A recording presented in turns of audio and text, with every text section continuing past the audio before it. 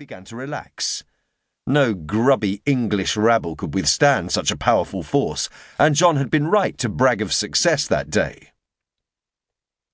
To quell an almost overwhelming urge to race into the affray regardless of orders, Rouget pondered the English artillery again. First, there were the squat, malignant bombards, which sent stone balls careening into enemy lines. And second, there were the newer, lighter ribaudequins.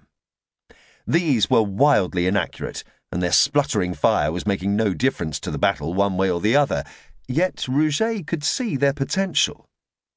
Not only were the flames, noise, and smoke unnerving, especially to horses, but it would not take much to adapt them into something truly deadly. His musings were interrupted by a flurry of activity along the English lines. The archers had run out of arrows and were snatching up hammers and daggers instead.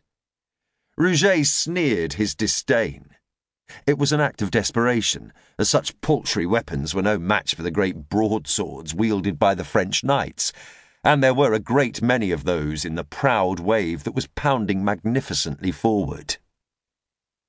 But he detected another movement too, in the woods to his left, where the Prince of Wales had stationed his Gascon cavalry. There was a tremendous clash as the two armies met, followed by an indescribable cacophony of screams and howls. The spiteful clap of the ribaudequins sounded again, and more smoke drifted across his line of vision. Rouget leaned forward in his saddle, straining his eyes against the billowing whiteness. Just when it thinned, the ribaudequin cracked out yet again, and Rouget gave up trying to see what was happening. To distract himself, he thought about the circumstances that had brought the two countries to war in the first place.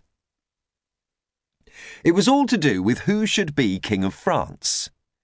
Edward III of England thought it should be him. His great-grandfather had held the title, and Edward was the only legitimate offspring of that particular bloodline. Unfortunately for him, no French noble wanted an Englishman as his monarch, and most of the country supported the House of Valois. The dispute had dragged on for almost 3 decades already, and although Edward now preferred the comfort of his palaces to a campaign tent, his son was full of fervour for his birthright.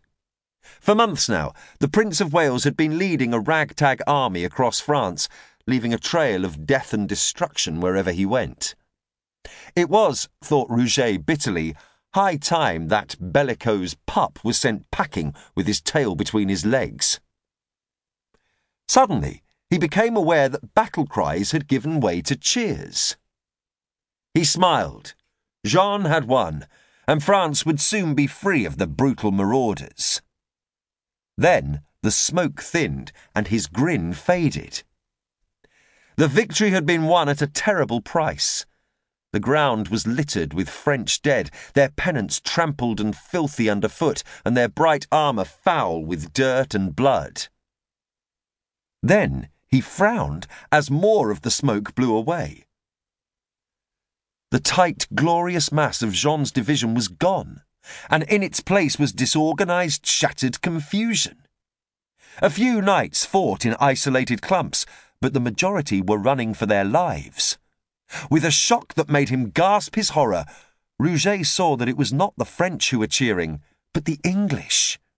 Worse, he could see Jean battling for his life, virtually alone and beset on all sides by the enemy.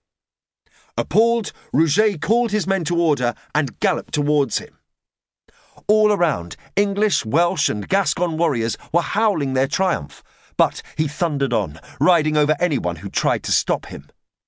An arrow killed his horse from under him, but he rolled away from its body and continued on foot, sword in one hand and shield in the other. His men, he realised dully, were no longer with him. They had seen that the situation was hopeless and had quit the field while they could. He stumbled forward. Jean was not far away now, a sharp flash of silver armour amid a sea of rough brown leather jerkins. Then the unthinkable happened. Jean put up his sword and handed his glove to some minor knight in a grimy surcoat. The king had surrendered.